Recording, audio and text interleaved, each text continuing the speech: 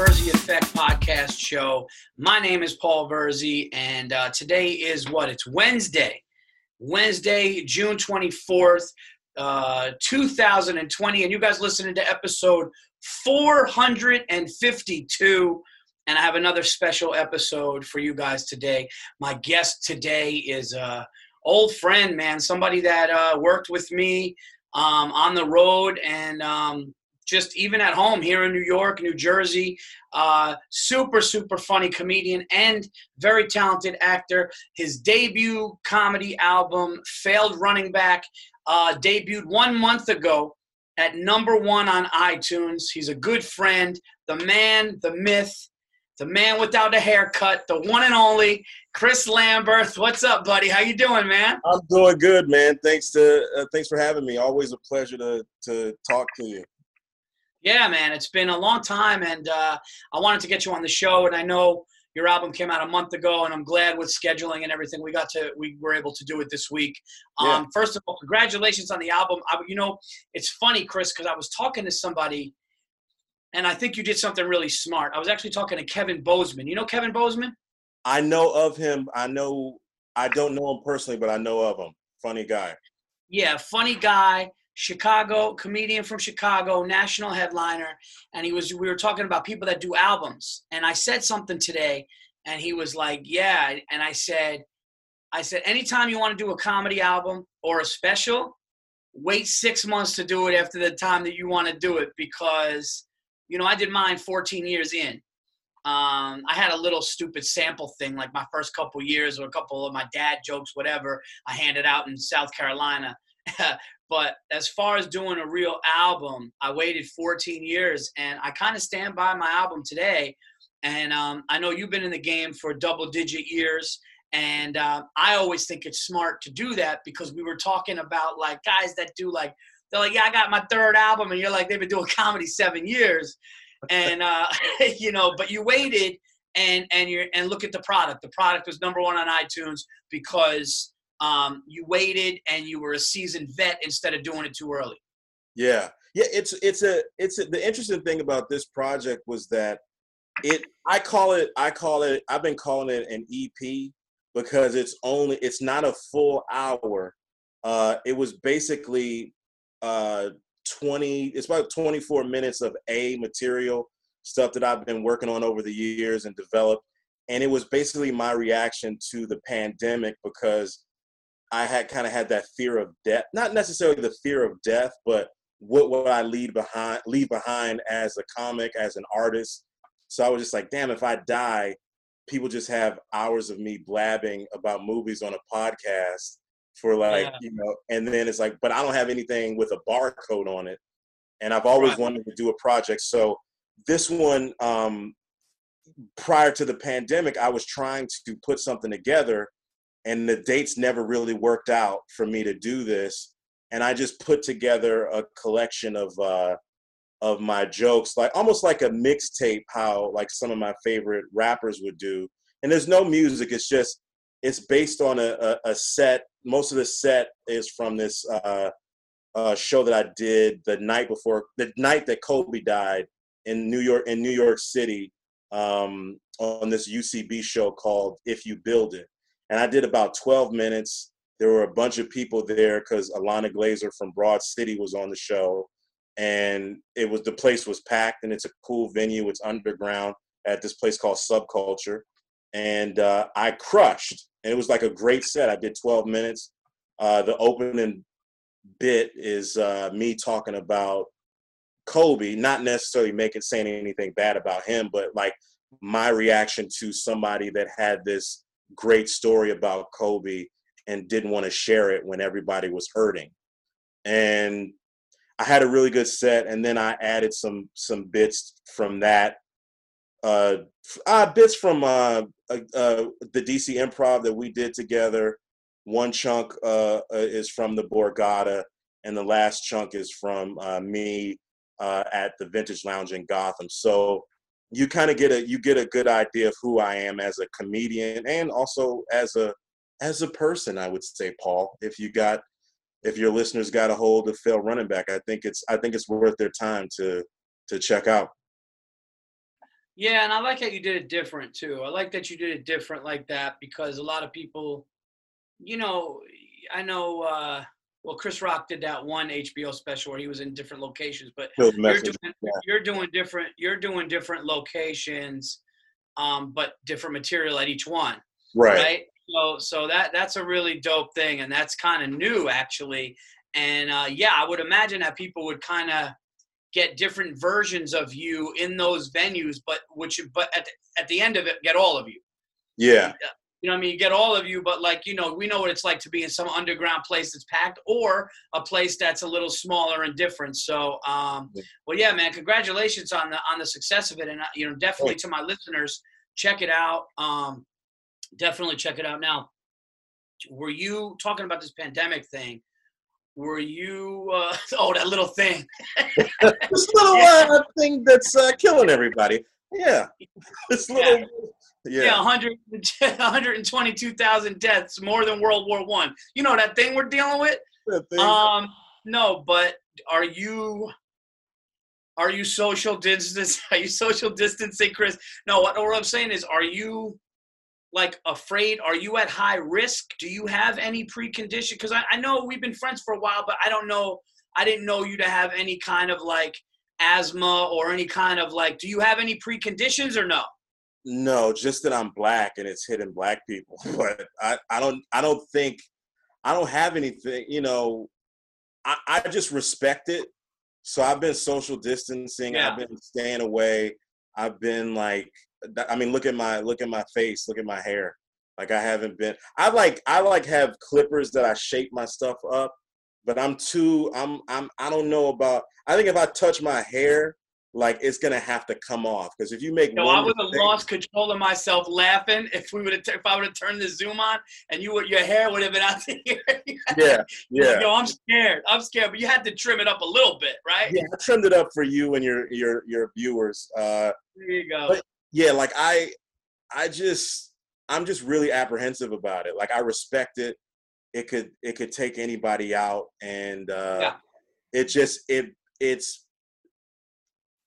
like everybody's been affected by this, whether they actually had it themselves. They may know somebody that's been affected. They might have lost their job.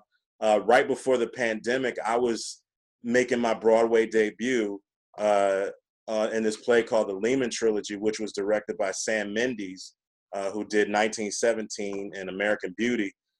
And it was like a dream come true, a dream that I never thought would happen. And then at 40 years old, it's just like, holy shit, this is really happening. And then for that to be just like taken away, it's like, holy shit. Not only your like dreams are coming true or finally being realized, then it's like, damn, that was a good Broadway money is like really good. And you know, just like, damn. So I was affected in that way. I know friends that had it, you know, and just, yeah, man, it's affecting everybody. So I'm apprehensive about the way, the vigor that everybody's just like going back, like the shit isn't still out there, you know? Yeah, and what's really fucked up is, I told you, I had it, and Stacy and the kids had it, and I've talked about it a million times on podcasts, so I won't get into all of that, but I'll tell you that, like, yeah, when I had it and it first came out, I didn't know if one night, the first few nights, I would just wake up and need a ventilator because you just don't know how it's going to react. But what I really don't like about it, and I guess it kind of goes to everything that's going on in the country now, it's that like COVID became politicized, where it's like if you wear a mask, you're like a liberal Democrat who's like listens to the media, and if you don't wear a mask, you're just some Trump support, and I'm just going like, yo, this is killing people. I had friends, man, and it's a lot of people that, and what I noticed, Chris, is a lot of people that are acting like that and politicizing it and saying, no, it's not real, or, oh, yes, it's definitely real. Oh, of course it is, but those people are in places that it's not affecting. So it's like New York City, man, I had two friends that were on ventilators and in ICU and about to die. Wow. Like about to die. And Jeffrey Gurian? Gurian, Jeffrey Gurian's a sweet guy, comic. He's a columnist for comedy forever. He writes comedy, does comedy. He's been around comedy forever. And the guy was guy had a fever for almost you read what he wrote. He was thinking about killing himself. He had a fever for a month. Then he went on a ventilator and came out. Jimmy Big Balls, Jimmy from Gotham, the security guy. Yeah.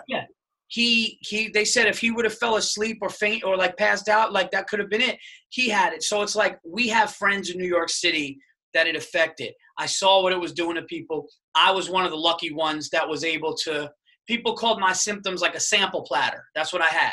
I had a little bit of a cough. I had no smell and taste. I had a little bit of aches and shit like that. Stacy and the kids, thank God, nothing. Me, I had a little of everything, but I can't say that I suffered.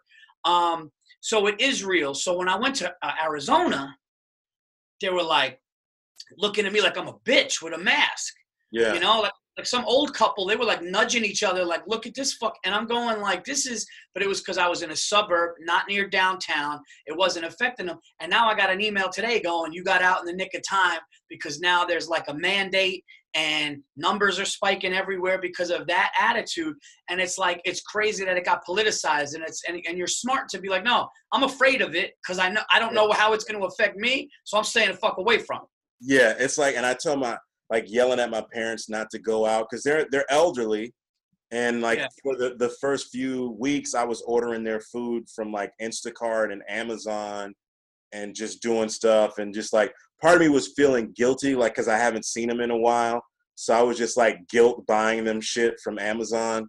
Like, it's just like, it's just like, trying to do what I could in that regard. And every so often trying to support local businesses with like takeout. I paid like $40 for a fucking pizza, and but I could have drove to the place. Like, it's minutes away, but I was about to do some like a podcast or something, and I just said I never went to this place.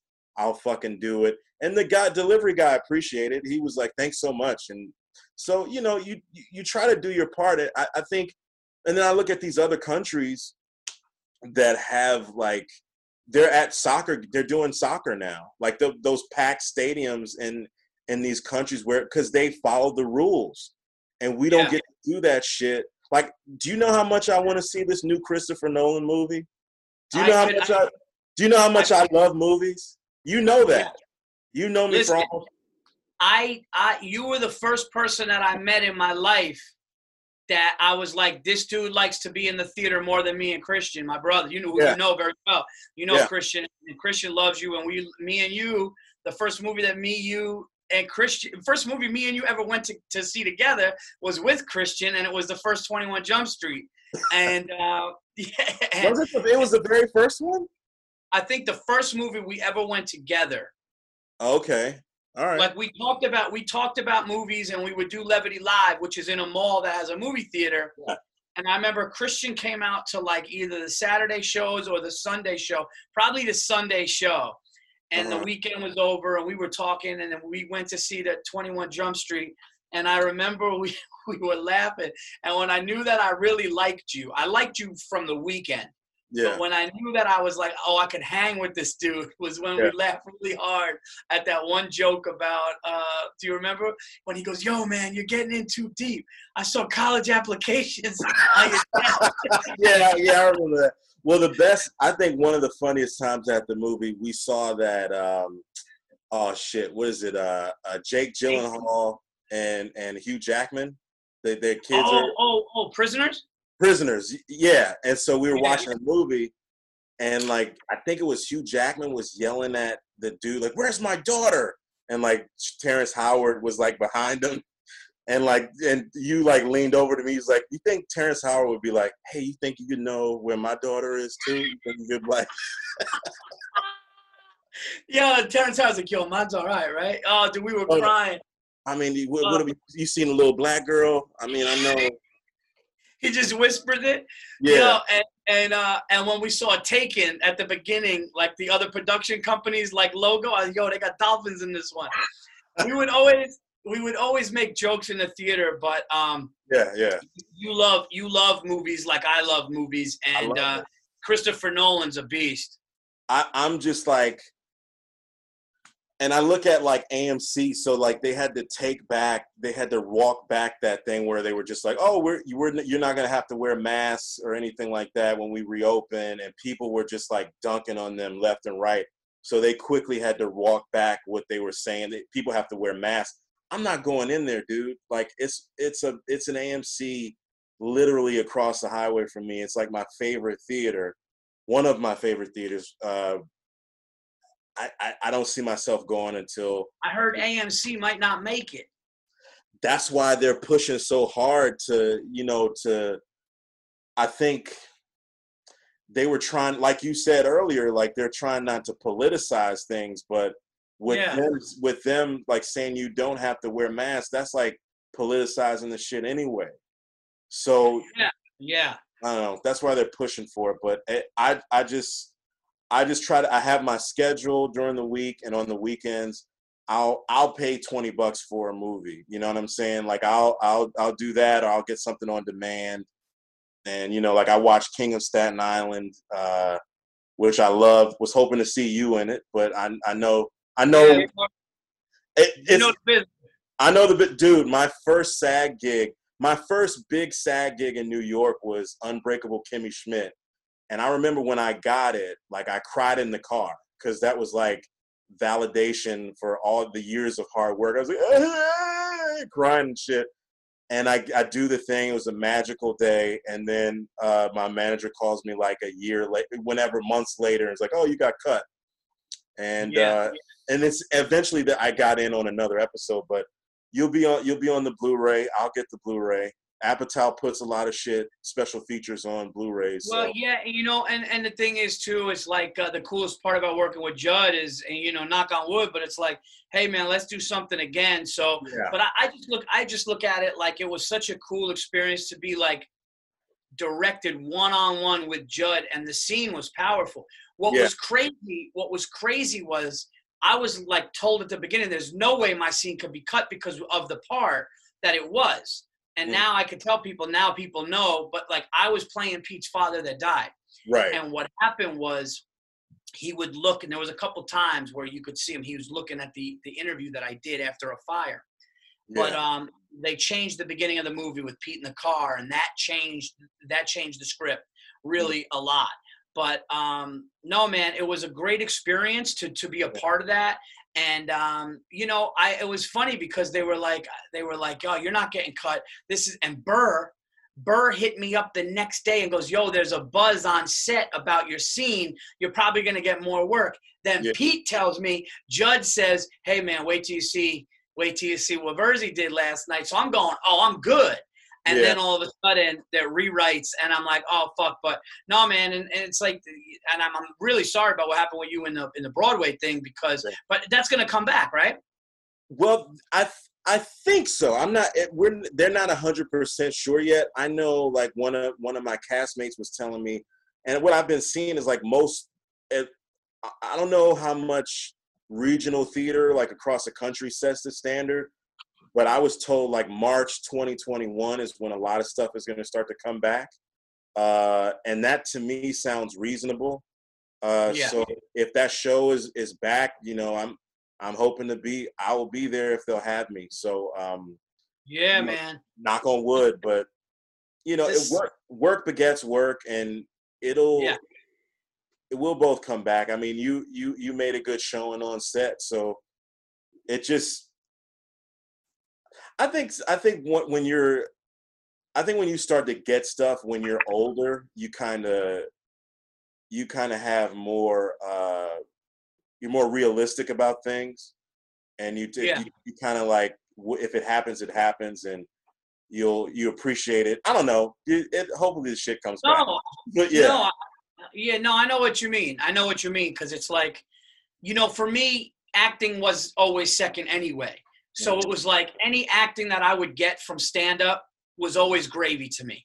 Yeah. So when that happened, I was like, great. And people are like, yo, you actually, when you let go of yourself and you're a character, you got some acting chops. And that's nice to hear. And that's definitely something that I want to explore as I grow.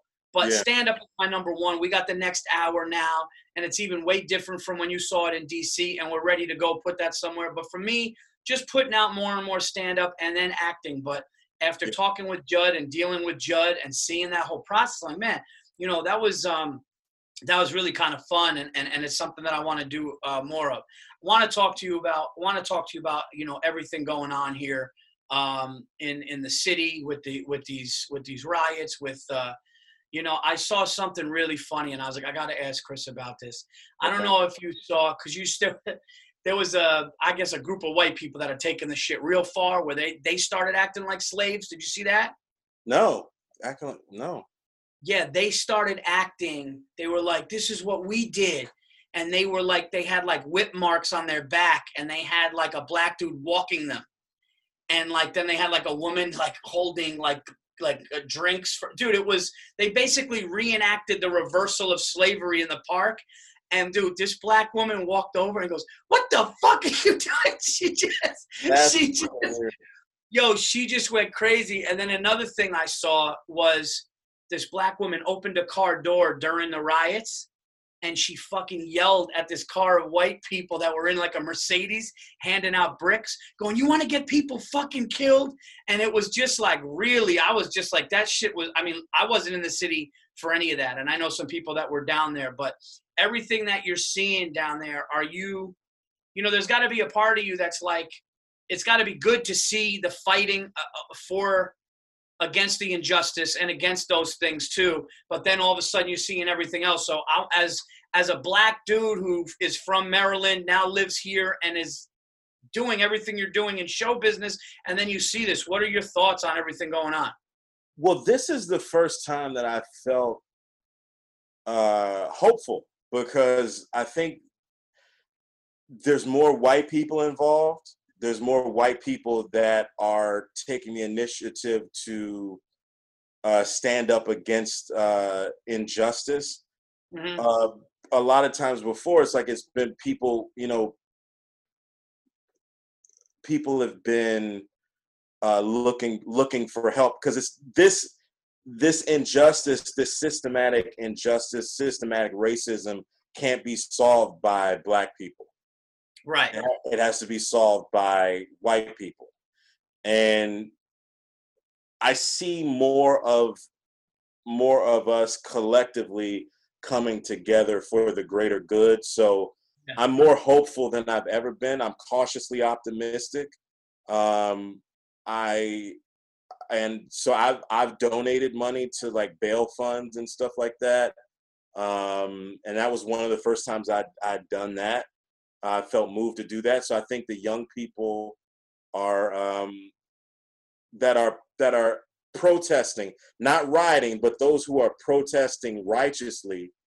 I think it's good, and it's causing incremental change. And I think we can't just let go of it because it's cool for 2 weeks. Right. You know, right. And so we have to. I think just really.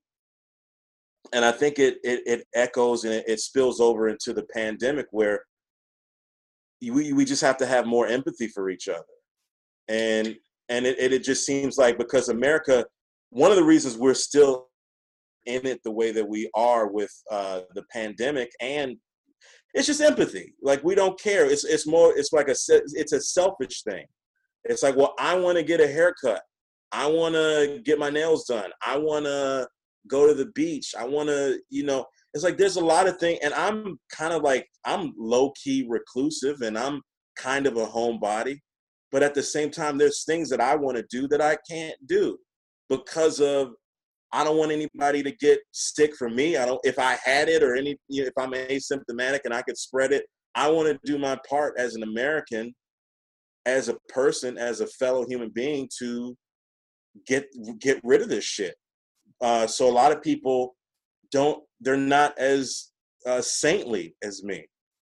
No, I'm just playing. You know, like it's a hard thing to do, and people don't want to make those sacrifices. So that's where the frustration lies. But with regards to what's going on with Black Lives Matter and all this, I mean, I'll just like I'll just echo what I said earlier. I feel more optimistic than I ever have been, in spite of the bullshit around it, you know.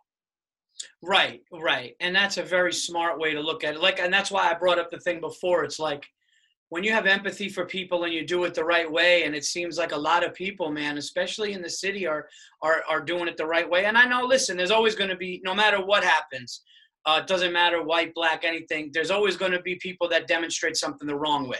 There's always a few people doing that. That's just life.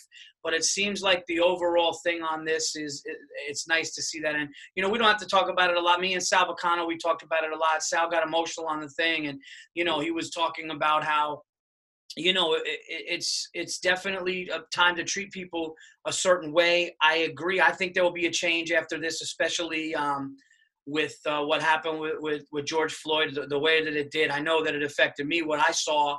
But I think overall, man, and that's why, like, those people that were handing out bricks going, yeah, go do that, and then they go off in some Mercedes and shit. And it's like that's but what you're talking about is what I also like and agree with, is that, dude, it's empathy for people, man. I saw something today. I don't know if you saw it, man. It almost made me cry. It was crazy. There was like 100-year-old white lady who was like shaking and couldn't get in her car, and she was trying to get in her car, falling down. And these 3 black dudes just picked her up and like helped her and like put her in the car, dude. And it was like one of the nicest things. And then I saw the reverse of that. I saw this one, you know, this thing. I'm actually glad that the news is showing some positive stuff, where I saw this black dude, this white guy fell, and this black dude like picked him up like to help him. And I was just like, dude, if we treat each other like that, and it was always like that, man. And you know, it's kind of crazy that people can't always treat people of different color the way that me and you have treated each other in our relationship, right? As friends. And yeah, and I just wanted to get your perspective and you know, and see it. And I think that that's a smart way to look at this. Cautiously optimistic is a good way to look at it. But listen, if it's a step in the right direction, then that's awesome. Yeah, and I'm seeing a lot of my peers that my whites, a lot of my white colleagues and buddies talk about it more without being prompted to, like, you know what I mean? Like, it's a reaction to like, oh, this thing is happening in our country and it's fucked up. So it's like, oh shit, okay. I guess welcome to the cookout, Paul. Yeah. You might not get that. Your black listeners will get that one. It's like if you're a cool white person and you're about progress for black people and everybody, then you can come to the cookout. Right. Well, I mean, I think anybody that's not for progress for anybody in any race, and treating everybody with empathy and respect, and like you said before, a human being, if anybody's like that or thinks that they're better and that they look, you know, at people, so I mean, that's just in 2020 to me, that's crazy. You know, this isn't fucking, you know, 100 years ago, whatever it was. It just seems less than that. But yeah, but yeah, man. Hopefully, you know, I can't wait, like you said, man, with the Broadway, March 2021. I had my first theater gig was going to be at the Wilbur. I know. Yeah. In 3 days, this Saturday, and it got moved to March 13th, 2021. But you know what? I'll take that. You know what? It's less than a year away. It's safer. Hopefully the shit's behind us and people do not have to worry about either wearing a mask in the thing or you know, just a whole quarantine or half capacity, quarter capacity, 10%. It's like, I don't want to do my first theater gig or my first real big legendary venue and have that. So I'm glad that I can hopefully, knock on wood, that by that time it should be good, you know? Yeah, for sure. Yeah, I visited you when you were opening for Burr when he was doing that Wilbur week, and we had the best fucking Chinese food I ever had in my life. Was it like, well, we went to Chinatown, was it dim sum? Do we have, or? We had General Tso's, we had dumplings, and I remember I don't know if they had like a beer alcohol curfew or something. They had like an alcohol refrigerator, and I tried to grab a beer, but it was too late, and they yelled at me. Yeah. I was like, whoa. I was like, okay, all right. but it was Yeah. weird. But that was literally some of the best Chinese food I ever had in my life. I don't know the name of that place. I remember doing I forget. I think I might have been doing another show, and I mentioned that, and people were like, "Where is it? Where is it?" It was just downtown it was just like a couple blocks from the Wilbur, right? Yeah, it wasn't far from the Wilbur. We walked. We Yeah. walked either from the hotel or the Wilbur. It wasn't far. You also loved Double O in Poughkeepsie. Oh my God, dude. Yeah, that's like how would you describe that? That's like it's kind of like a cheesecake factory, but It's an American, I would say it's an American cuisine because it's like an American cuisine place, but you can get other stuff, but their appetizers were crazy. like an upscale diner. Very much so. It was almost like a trendy, I think in fact it might have been a diner before that or something like that, but it was good, man. I remember that. Yeah, that's a good spot. Yeah, I went there. I think I did a gig.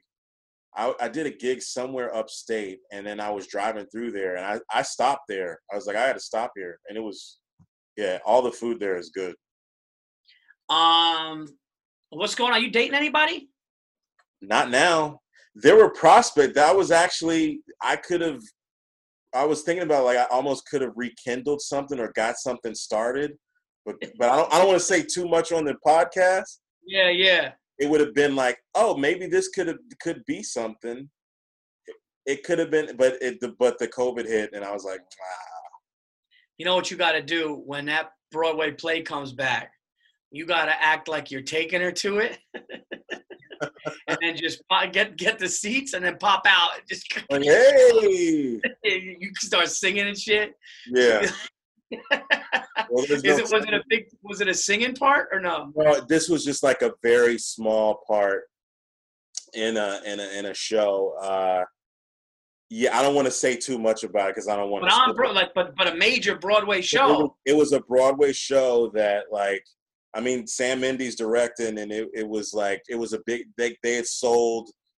The show was like pretty much sold out for a lot, and it probably would have ended the regular run probably next week, like, because it would have opened the end of March and was probably going to would have closed like next week, and maybe would have gotten extended to at least August possibly. So it was a big deal. Yeah. Right before this hit, I took Stacy to see To Kill a Mockingbird. How was it? Really, Ed Harris was the guy. Okay. It was Ed Harris. It wasn't Jeff Daniels. It was Jeff Daniels' run was over, Mm-hmm. and it was Ed Harris, and it was really, really good.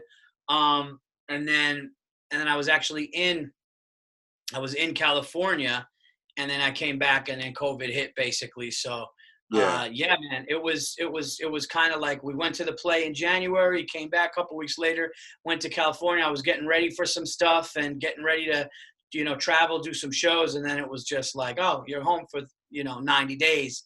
Yeah. And, but I made the most of it. I built a studio in the house, in my garage. I built the TVE studio in here. Nice. And, yeah, man, kids doing good. Lucas graduated grade school today. So. What? Grade school? So what is he in junior high now? So he'll be going into junior high. He'll be going into junior high. How old is he? 11? He's 11. Wow. Yeah, and Sophia is 8. So it's like, it's crazy. But I'll tell you something, man. Like, being home with them, it was kind of this mental and emotional break that I didn't know I needed. Oh, man, yeah. Stacy was going through something where she was like, man, just going to work. She loves her job and loves who she works with. She loves the people she works with. She loves the company. But, every day, 7:30, getting in the car, going to Stanford, back roads. And I could just tell she was getting tired. And, like, so it was almost like this weird, like, the universe. I don't want to sound too deep and spiritual and shit. But you don't want to do that shit. Fuck that. Yeah. And if you want, if you feel it, do it. I feel like, all right, you know what? I haven't really talked about this too much on the podcast with anybody, really. So I'll just say it now because I've been thinking about it. And I saw a couple other people say it, and I go, man, I think like that. So I'm not somebody that's like God in the sky looking down. And I'm not like, I don't go to church on Sunday, but I do believe in something. I believe in God, and I believe that there's something God, like, I believe that when things happen, big things like this, I mean, this is kind of a crazy thing that's happened here. And it's not just a pandemic, and it's just everything that's happened here. I feel like the way the country, everything, with the politicians getting exposed, with the protests of what's been going on in the country, with the pandemic that's keeping people inside, and when they go out, they got to hide their face in the mask, and you're home with your families. Divorce rate goes up because people realize they're not with the person they should be with, and all that shit. That's happening all over the country. These divorce lawyers are cleaning up, Yeah. And I feel like it's almost like the universe putting something on reset for people to reevaluate their shit. I don't know how you feel spiritually. We've actually never really talked about this, but I feel that there's something stronger out there, and we're seeing results of it. And some people will be like, Virzi, you're nuts. But I've always felt that. I've always felt that way. I think you're absolutely right. I mean, as far as spirituality is concerned, I mean, I grew up Catholic because I went to Catholic school. My parents were from the South, like Virginia and North Carolina, and they were like primitive Baptists, like just like really like intense black church stuff. And so when my parents put me in a Catholic school, and my dad converted to Catholicism, and because I was under 10 years old, and I told my dad that I wanted to be baptized. And my dad put me over the sink, and he poured some water over me. He was like, "You're baptized." And I don't know. And then he just like, he was taking the classes, like the catechism stuff, and he converted. And then I went through the process, and one of the reasons why I don't go to church anymore is like, it's the touching kids thing. It's not kind of fucked up. It's fucked up. So yeah. Like that's where, and it's like, I can't really like divorce that, you know what I'm saying? Like, so it's just kind of like, yeah. I like the teachings and like what it is to be a person who is, I guess, Christ-like, is to, like what we talked about, having empathy and caring for people. So I didn't divorce myself from that. Try to be a decent person. Don't be a dick.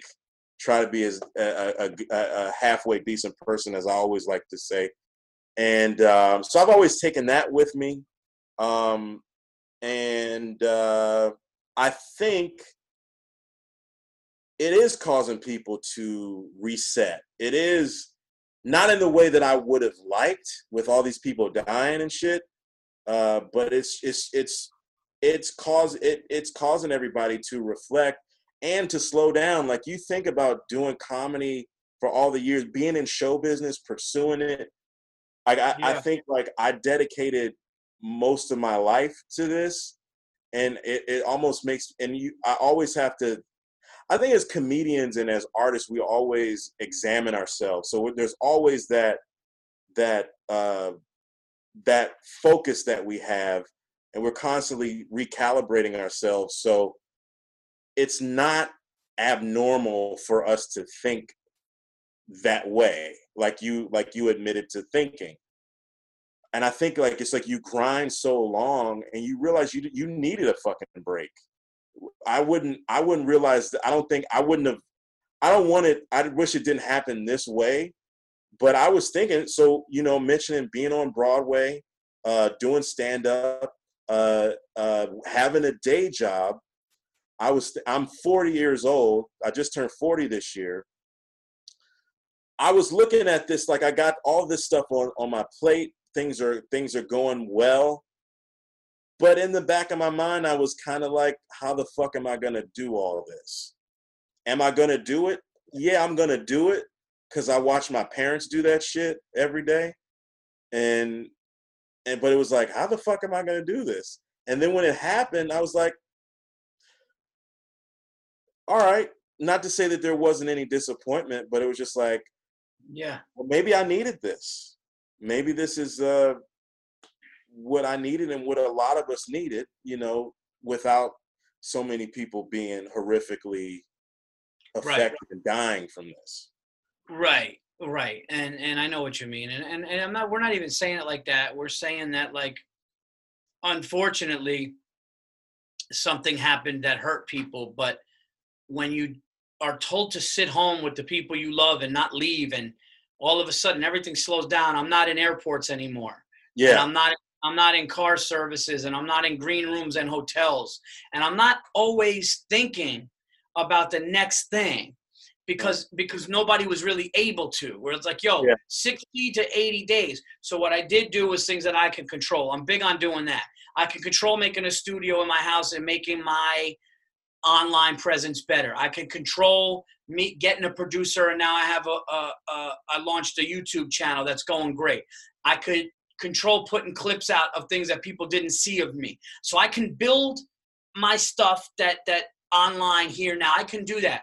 But I can also, I'm not running to the city tonight. You guys want to watch a movie and shit? We'll watch Sonic. I don't give a fuck. I'll watch all these kids' movies. What did you think of Sonic? We saw. I love you. You love movies so much. You'll be like, I could be like, there is a deeper power. You're like, hold on, man. What'd you think of? Sorry about that. No, I'm kidding. You're right. I actually thought Sonic was going to be an absolute travesty, and I enjoyed it. I thought it was. I mean, I went into that movie with like, yo, me and Stacy and the kids are going to sit up and watch a kids movie, and it's going to be Sonic the Hedgehog, and it's probably going to be like horrific. And I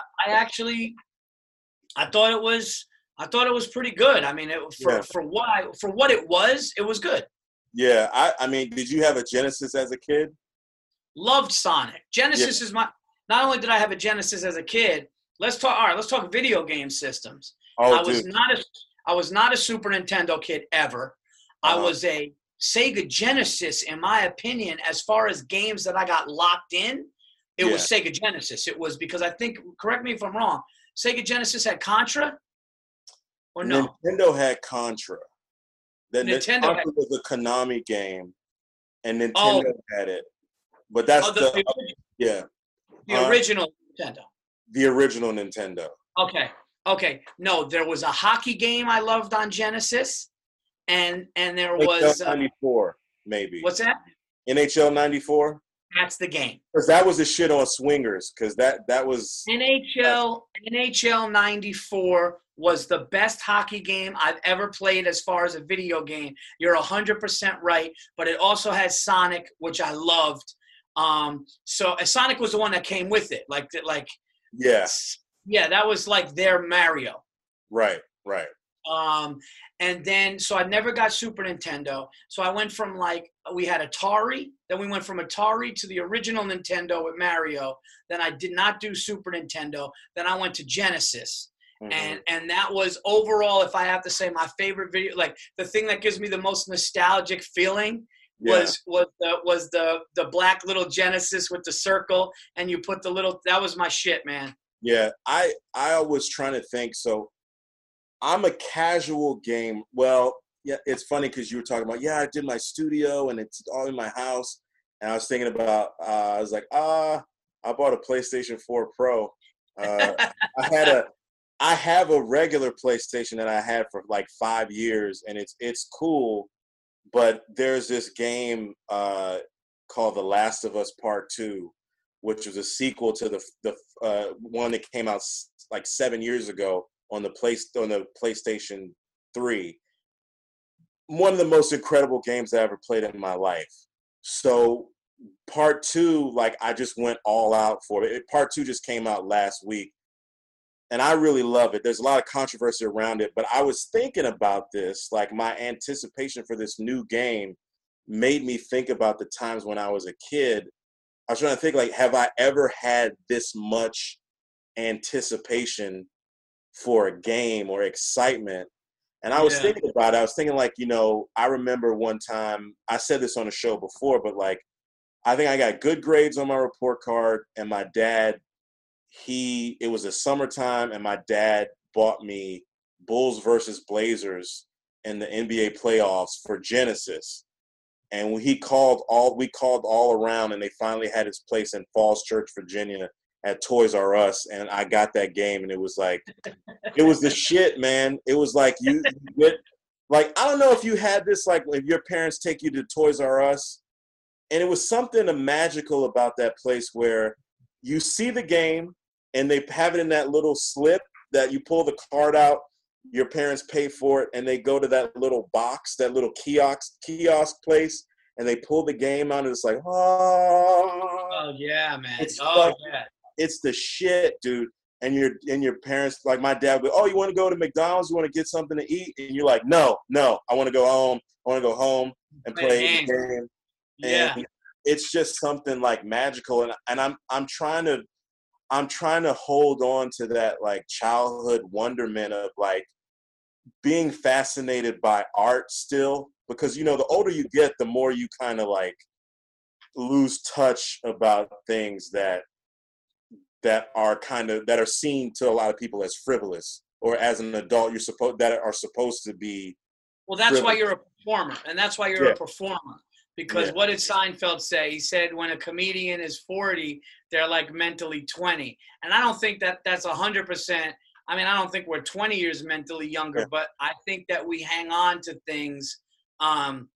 We hang on to things that are that give you that feeling of being in Toys R Us. Toys R Us was the shit. I remember walking into, dude, when you would go into, I remember KB Toys. There was. I was talking about that yesterday. Like another great moment. I don't know. It's like this game G.I. Joe for Nintendo. That was the Snake Eyes. He could jump higher than everybody. I don't know, man. That was like the shit. And I guess it was like based off like I had a good childhood with getting toys and shit, but most of it was based off achievement. Like if you did well in school, you got a good grade on the test, you get a toy. But like those, it's almost like the same anticipation that you get before you go on stage, like those butterflies, like those good butterflies, like where I'm about to have this experience at Toys R Us. I'm about to unwrap this present. Like I'm unwrapping these bits on stage for this audience or whatever. It's like your wife. It's like when your wife is like, "Why don't you go get some condoms?" You're like, "Yeah." Your word? Okay. You for real? No, but I remember. Yo, dude, you're bringing me back right now. I'm so glad we're talking about this. I graduated kindergarten, right? Yeah. I graduated. First of all, He-Man was my shit. Number one. My God. Yeah. He-Man was my. Now when I see his haircut, I'm like, yo, this dude looked like a fucking. Looked like a weirdo. I mean, he had the chopped up bangs and the fucking.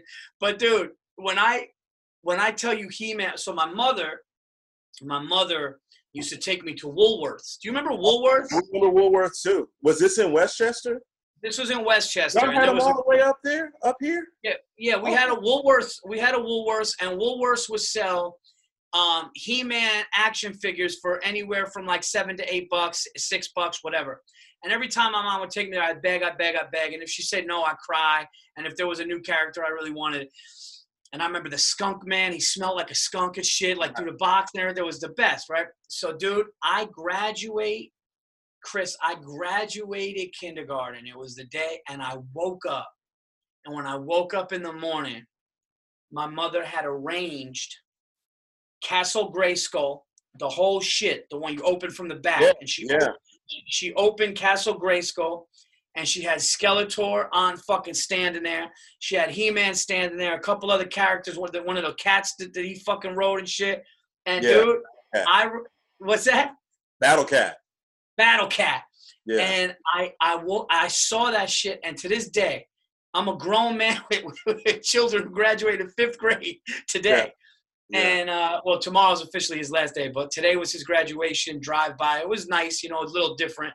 But, and I saw that, and to this day, I think about that moment of joy that I had from that. And it's such an innocent thing. And even when you get older and you get Xbox, so then you get people like Lucas has PS4. Even when you have that, and I'm like, hey, buddy, we getting a game? You want to get a game? And then you get a new game and you play it. It's like that feeling of doing that. That's like there's something about that I don't want to ever go away. No, you're absolutely right. I remember actually one time you had a cookout at your place, and it was Lucas's birthday. So I remember I went to Target. I got him like a couple action figures. And I'm in the toy section. I'm like, God damn, I want some. So I didn't, but it was just like, I was like, it always takes me back. Like, it's just like those moments. Like, so fast forward to Friday morning, like the game, The Last of Us Part 2 came out, and it was live at 12:01. So I downloaded it to my PlayStation. And I start playing it. I was just like, I stayed up till like 4 or 5 in the morning playing that game. It was just like, I was like, oh my God, I'm playing this. This is fucking amazing. So it's like, it's the shit, dude. So it's like everybody, like you have to, whatever it is, you got to find whatever that is. Whether it's a pursuit like stand-up acting and show business in the arts, or if it's something that's your pastime, you got to find something like that to just kind of keep your sanity. I was like, I needed this. I needed this. Or let me ask you this. And this, I'm not trying to be funny here, or is it because we're sad about things that we lacked, right? Because sometimes I think about this. Sometimes I'm like, in childhood or yeah, because I was talking to somebody about this, and they go, even the biggest comedians, right? You want to say Chappelle, Louis, Rock, Burr, these guys, they all get on stage for a reason. Mm-hmm. Me and you, we get on stage for a reason. You want to get up on stage, you want to be in show business for, yes, we love it, but there's something with either insecurity or attention or something that we have. And I think you're right. I think holding on to a great feeling, but maybe there's something there. And listen, I'm not a psychologist, okay, at all. But maybe there's something there that feeling of innocence that we had then too. Like it was almost like there was like this happiness and innocence and all is good in the world in that moment. And then because the more, I got to be honest with you, Chris, and this is another thing I really haven't talked to people about. I mean, we've glossed over it before with some other comedians, but there's a lot of sick individuals in our business. There's a lot of fucking mental health issues. I'm not saying that I don't have, what I went through in 2016 with depression and all that, but then there's people that are just really out there and fucked up, and you listen to them talking, you're like, holy shit, there's a lot of things. And I think it comes from a lack of something when we were kids. Now me, I know what it was with me, parents divorced, a lot of things happened. Felt like I was stripped of things, especially security. So going back to those moments of like He-Man and Voltron and all that shit was like, oh, because that's then during my, whatever I was going through then, that kind of was the Band-Aid then. Yeah. Right? Like that was the Band-Aid then. So I think about those things, and now I'm like older and I have my own kids. I'm going to not make the same mistakes I made with my kids for sure. Yeah. But I think that what we grew up, and I don't know how you grew up. I mean, I know you grew up with both parents staying together, but I think performers have an attention thing or something that we subconsciously continues.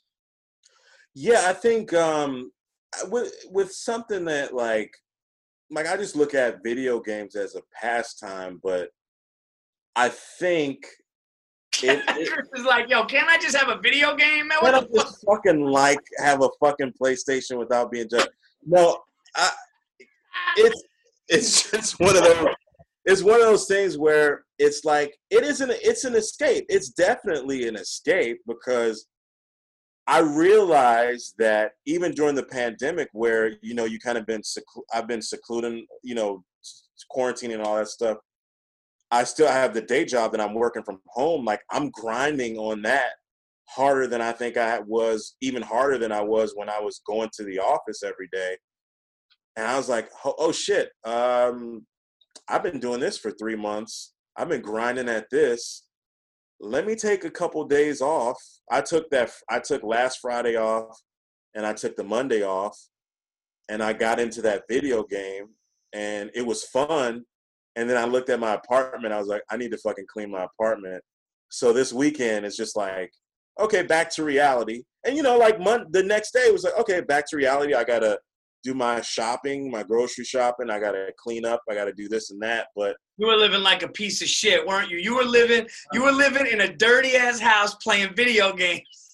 I wasn't even eating anything. Like, I was just like, I got to get, part of it's like, because I have a podcast, and I got like, I want to just be in the mix of like talking about it. Like, I'm gonna talk to this guy, this YouTube guy, and we're gonna break the game down. And it's for my podcast and stuff. But it was just like the wait was like 4 years for this thing. So now I'm just like, okay, that was done. I love that, and it's just like back to reality. But missing things. Both my parents were together. I think I'm realizing things now in my adulthood that I'm like, where certain things that, not to blame stuff on your parents, but it's like, oh, I act this way because my mom did X and my dad did Y, and yeah, I'm like this because of that. And they're like, the more that I think about my parents, when you're a kid, you think about your parents as like being. Pete Holmes said this in a. I'm not going to say a verbatim of what he said, but he said something along the lines of like, when you're a kid, your parents are like these superheroes. Mm-hmm. Like, you think that they're these perfect people that can do no wrong, and you realize as you get older that they're just people. Yeah. Like, that's just a guy, that's just a lady, and they're doing the best that they can. And but then like you said, you're not going to try to not make the same mistakes that they did with you, and there's that correction. So I think now in my adulthood, I'm learning things that I'm just like, oh, this is why I'm the way I am, and I need to correct this. I need to try not to project that on anybody else. Take the good things that they gave me. Like Father's Day was, just a couple days ago, as we're, while we're recording this week. And I had like a nice conversation with my dad, who I think he is my hero. He's still my hero. And I said, dude, if I could be a quarter of the man that you are, I'll be all right. That's flaws and all. My dad is still, my hero, and my mom too. And they're imperfect people. So it's just, one, I'm an artist. Maybe there is, I was a spoiled kid. I would just say, but then when I was old enough to work, I got a job and bought the stuff that I wanted, like toys and video games and stuff like that. So I don't know if I'm answering your question, but no, I know, no, man, it's all good. I mean, I agree with you that the older we get, we realize that we do come from our parents, man, and yeah. they came from our grandparents, and they want to do the best that they can. Of course, they make mistakes along the way. I'm sure Stacy and I hopefully will make less mistakes, but mistakes nonetheless. And all you could do, and it goes back to kind of full circle what we were talking about before, is, I'm going to teach the next generation, which is Lucas and Sophia, to treat people with respect. And when they see all this craziness on TV, and they see the anger and the pain and the love and the hate and all this, and they're asking, I'm going to say, well, you know what? If you treat people kind and you treat people with respect, and doesn't matter what color, creed, nationality, you treat all those people the way that you want to be treated, then life is better, and it's a nicer experience for everybody if that's what you do. And I mean, my mother and father were young, man. My mother was 22 when she had Christian, and I think 27 when she had me. And I look at, Stacy was when Lucas is born. You know what I mean? Lucas, we were in our 30s, and so it's just a whole different thing, and you just learn from that. But I could have had it a lot worse, and I think we all could have had it. We could have had it. We could have had it a lot worse. And you had loving parents and shit. And I like talking to you because you're one of the only children I know. Because a lot of only childs are fucked up. And the reason they're fucked up, no, they are though. They are. Here's why. Because it's not necessarily a bad thing. It's almost like the parents have to do that because they're not going to give a sibling. Right. No sibling is coming.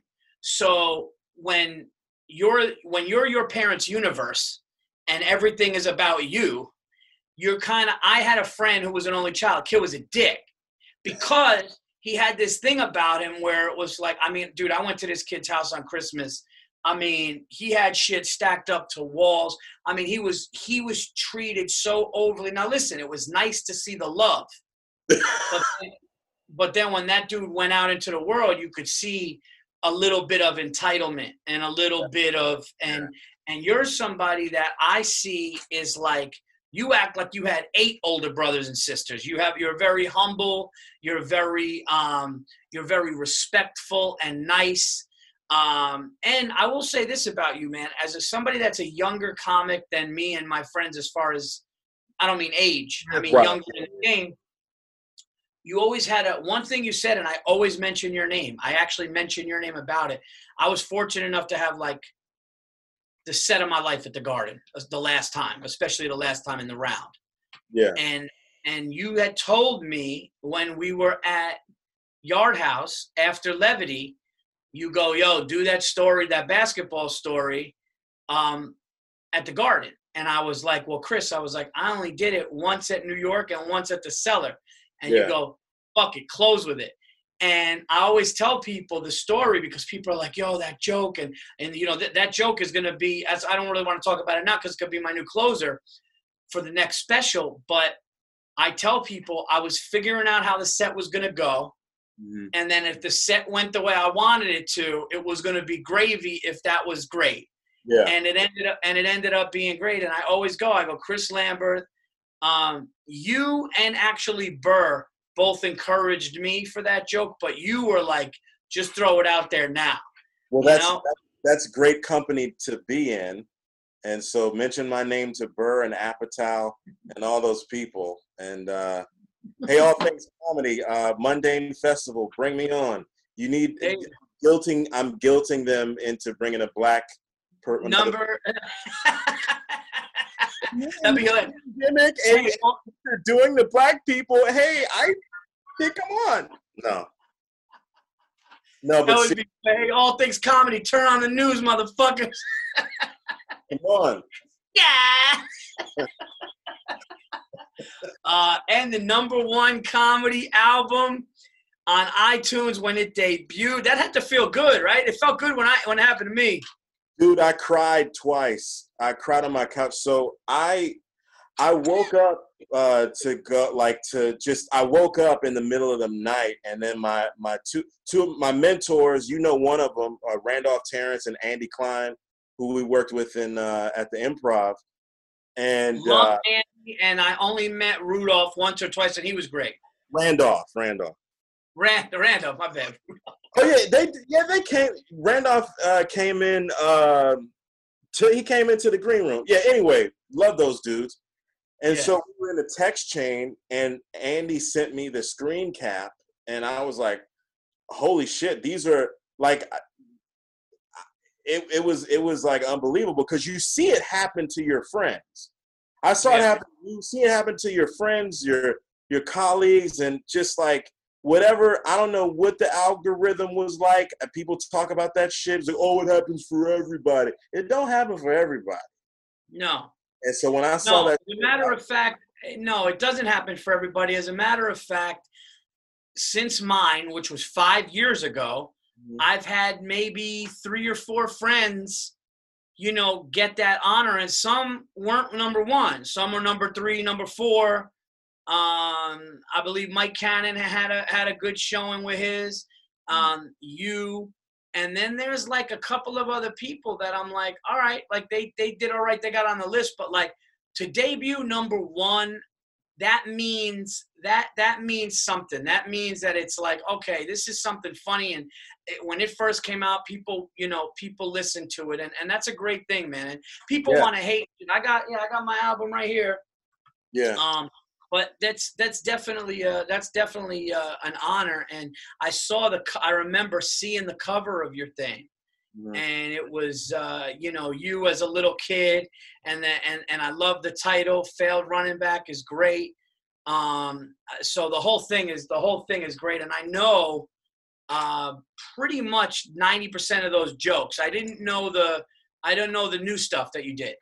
Okay, yeah, it was stuff we, when we did. We did Virginia together. We did the Funny Bone. We did the Virginia Beach. Yeah, you did some from the DC Improv, right? Yeah. The Failed Running Back track was from the DC Improv. Like the Failed Running Back track and the Dawson's Creek poster bit was taped at the DC Improv, and that was like it was just one of those things where it worked. I did the virtual press tour. Jumped on a lot of podcasts and promoted it, and people were kind enough to have me on, and like it was really cool, like the way that it went to put together, and for it to come out that way, it was really humbling. And then we're in a pandemic where people don't have a lot of money. People spent money and on a thing that I put out, so it's as much as our ego is tied to, what we do, like I'm the shit, the things that we have to do to hype. I always go to Any Given Sunday when I think about stand-up. I don't know if you remember the part where Bill Bellamy was in the mirror. They were getting ready for the game. And he was saying, I don't know the exact lines, but he was a wide receiver. And he was like, you are the best wide receiver in the game. He was like hyping himself up. And the things that we have to do when we have this ego, like I'm the shit, people should be paying attention to me, I'm this, I'm that. And then for things to kind of work in your favor for a change, it floored me. It's humbling because you're like, man, fuck that, I'm underrated. And people are paying attention to this one, and people are paying attention to that one. But what about me? And I'm funny, and I'm tearing rooms down. And then all of a sudden you get it, and you're like, oh, I ain't shit.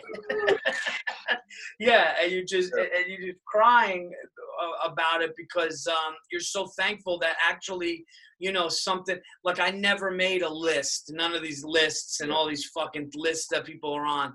And then I remember when Night at the Stand came out, they were like, oh, the 6 albums that went under the radar that are really good.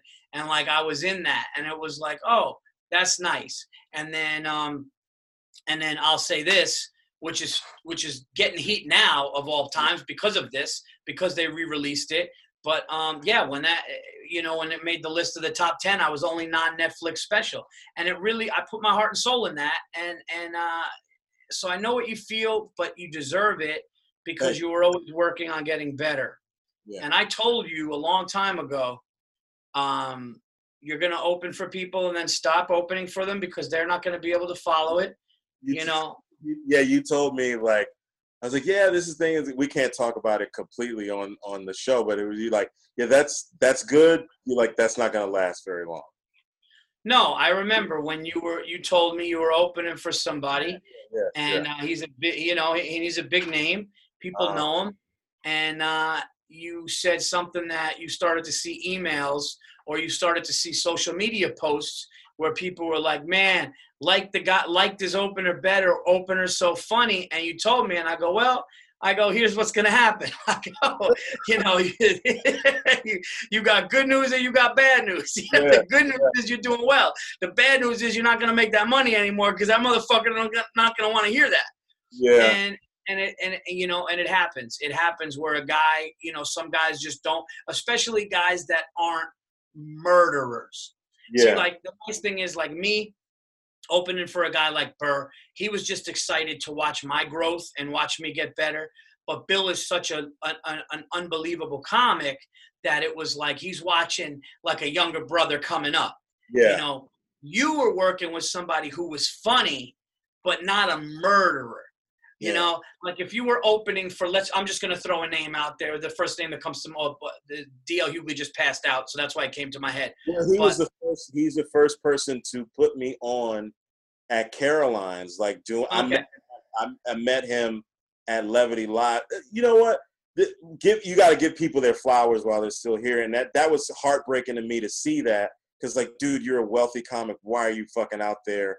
But anyway, he was the first dude to put me up at Caroline's, like just for guest spots, and that for a weekend. And he was really nice, really kind to me. And then he took me out to dinner. I think it's one of these swanky Asian-y restaurants. Is it Thai? Yeah, right next door. It was the one right next door, probably. I don't remember what it was called, but probably, yeah, it was really close by. And he got like all this food for the table, and he had chicken, and he was like, and I was like eating it with a fork and knife. He said, "Man, pick that chicken up and eat it with your hands." Like, he was like making fun of me. And I had sea bass for the first time, and that's hilarious. It was he was really nice. So it's kind of like and actually learned from you too as a headliner. You know, how to be a good headliner. Like, oh, you pay for the person's food, you pay for the opener's food, you do X, you do Y, you do Z. So it was just like, I learned that, you know, from you, taking notes from you, and you know, various other people that you pull from to be, like we said, a halfway decent fucking person that shows empathy. It goes throughout everything that you do. See, if you were to open, and I meant to cut you off, but what I was saying was, if you were opening for DL on the regular, doesn't matter how good you were. Right, right. The person we're talking about, funny comic, but somebody he's seeing you like, oh shit, you know, you go laugh for laugh, and people could enjoy you that night more. And some guys just don't want to deal with that, and that's a test to you. And I told you that would happen. So when you were like, yeah, I'm not really hearing from that person anymore, I was like, all right, but you know what? That's a growth. That means you're growing, and that means that you were always somebody that tried stuff. You were always somebody that like loved to watch things. You always loved watching it. I remember you watched Burr do his helicopter act out. You were blown away by it. You like watching. You're the type of guy that you like to watch like, you would say things after watching me do a joke and go, oh, that thing you did there, hold it for another second and do that. And I think like where your acting chops would come in. And you loved that part of it. But that's actually gonna, and what's gonna help you when you do your first special is that, because now it's like, because that's what's next for you now. Yeah. You know? Like the first, you know, I would like to do a full length project, you know, hopefully probably next year, and to do that, but we'll see what happens. But yeah, this is like, putting this out, it's like, okay, now motherfucker, you got to do more work. You got to write more. You got to try to put something else together. And so I think that's almost, that's the fun part to me, is like figuring things out. In the presentation of the special or the album taping is the icing on the cake. Like, all the fun is working towards that goal, to say, I'm doing this bit, this worked here, this doesn't work, I'll put this here, change that. To me, that's where the fun lies. And then presenting, you know, it's funny. It's Adam Ferrara said something to me before I shot my first special, and he said, and nothing really about material or anything, just an experienced comic advice. He goes, I go, yeah, I'm about to shoot my special. And he goes, why you look like that? Why you act nervous about it when you talk about it? And I go, well, no. And he goes, no, you're acting like you're overthinking it. And he goes, listen, you already put the work in. He goes, you already hit the home run. He goes, now just go run the bases. And it's like, and I was like, that's a smart way to look at it. It's like, okay, I know the bits. I'm going to go have fun with the bits. I worked for this. And what I'm excited about is everybody that knows me likes this next one better, and now it's even better. So now it's like right before the pandemic, we were about to do something with it. Now we're going to do something with it now. But, yeah, your next one, because you did it, and what'll happen with you is it'll take a little time to start to develop the pieces of the foundation to build.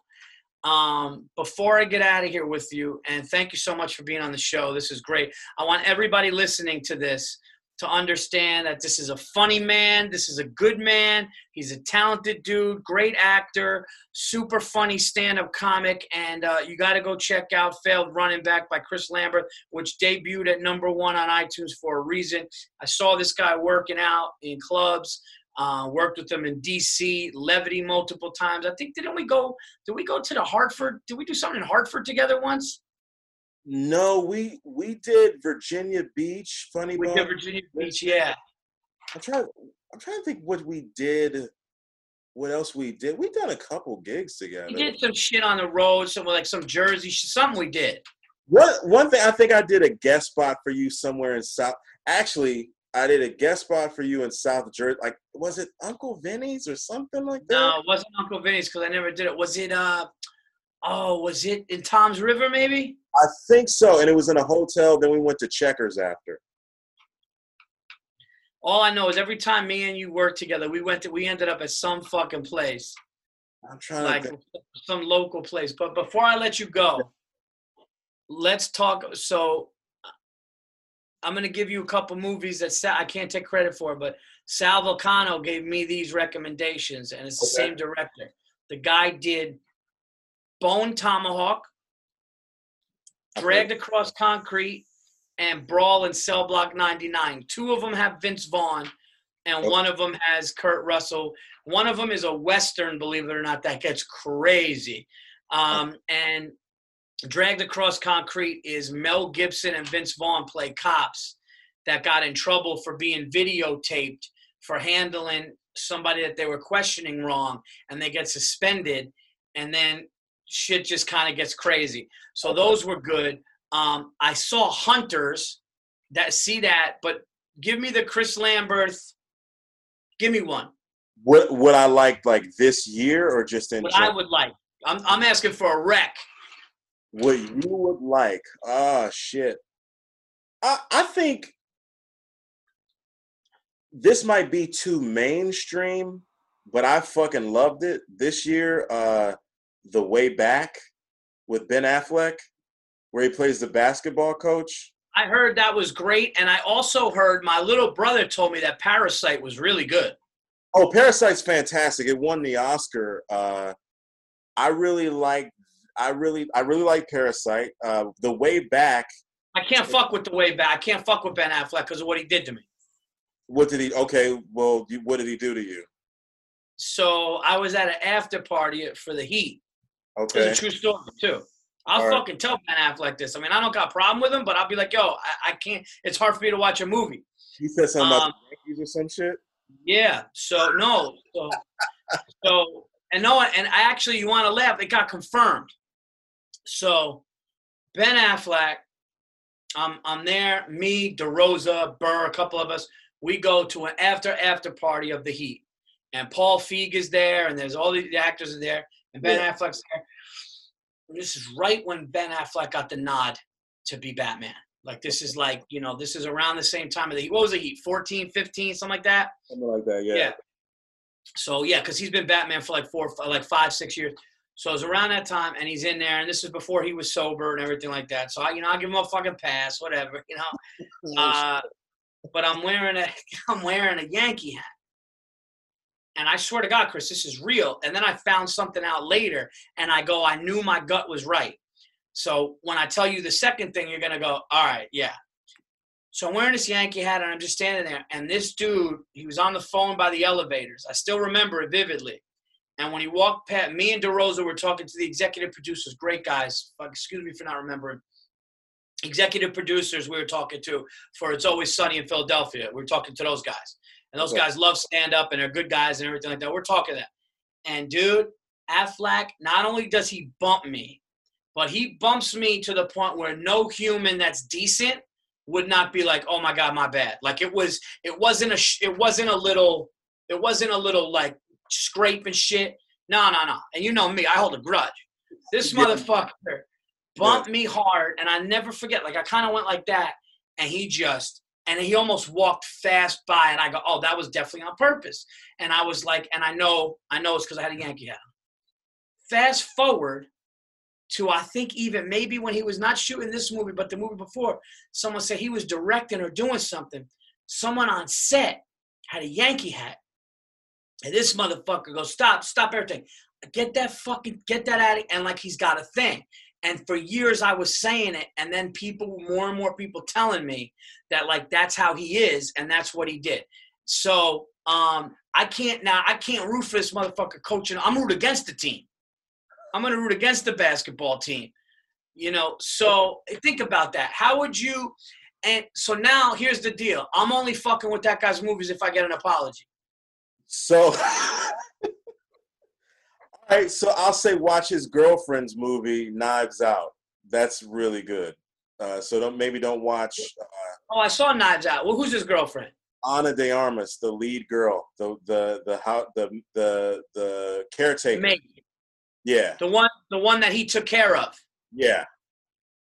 Oh, that's who he's with now. Yeah. She's bad, dude. I like Knives Out. So I would say another movie that's good that I fucking loved it. Waves. Have you heard of that movie? Waves. Yeah, it's a movie about this family, a tragic event that happens to this family in South Florida, and it's just like they deal with the aftermath of the tragic event. They show you what their life is like before the event, and then what life is like for certain people after it. That's really all that I want to say. And it stars my man from This Is Sterling K. Brown, who he played Johnny Cochran in the OJ miniseries. No, he played oh my God, what's the Christopher? He played Christopher Darden in the OJ Simpson series. Okay. He's the black dad on This Is Us. He was really good in the OJ thing. He was fucking great. Like, so that was good. And it stars this kid who's like become my favorite actor. This guy Kelvin Harrison Jr., who was also in this really good movie Luce, Luce, that I believe is on Hulu right now. So you don't have to, if you have that service, you can just look that up. And if your listeners and fans are into, I don't know, they're putting all these like black movies for free. Like it's kind of funny how, it's like they got Just Mercy and Selma, all these black movies where we get the shit kicked out of us. And watch that for free. How was Just Mercy? Good? It is good. I think Jamie Foxx was terrific in it. Like, it's worth it for seeing that performance. I think he could have got a Best Supporting Actor nom. He should have. I think he may have, actually. Anyway, you didn't love the movie, though. It was fine. Like, it was solid. It's a solid movie. But I would say Waves, Loose, The Way Back,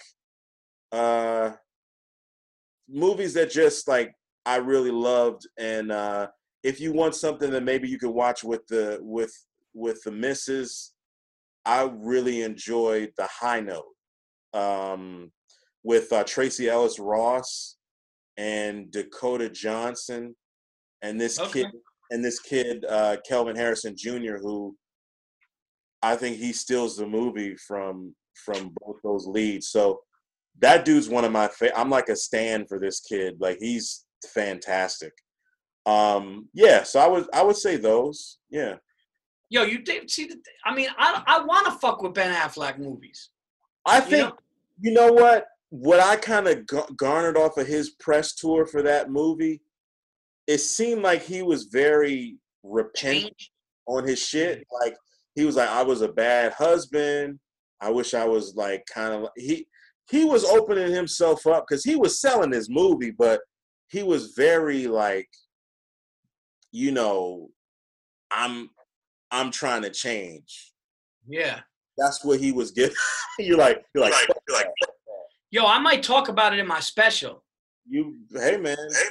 And be like, I want an apology. And if you cry, then maybe you got something. Imagine you just saw me weeping with the way back, and then at the end, I just put my Yankee hat on. Start crying.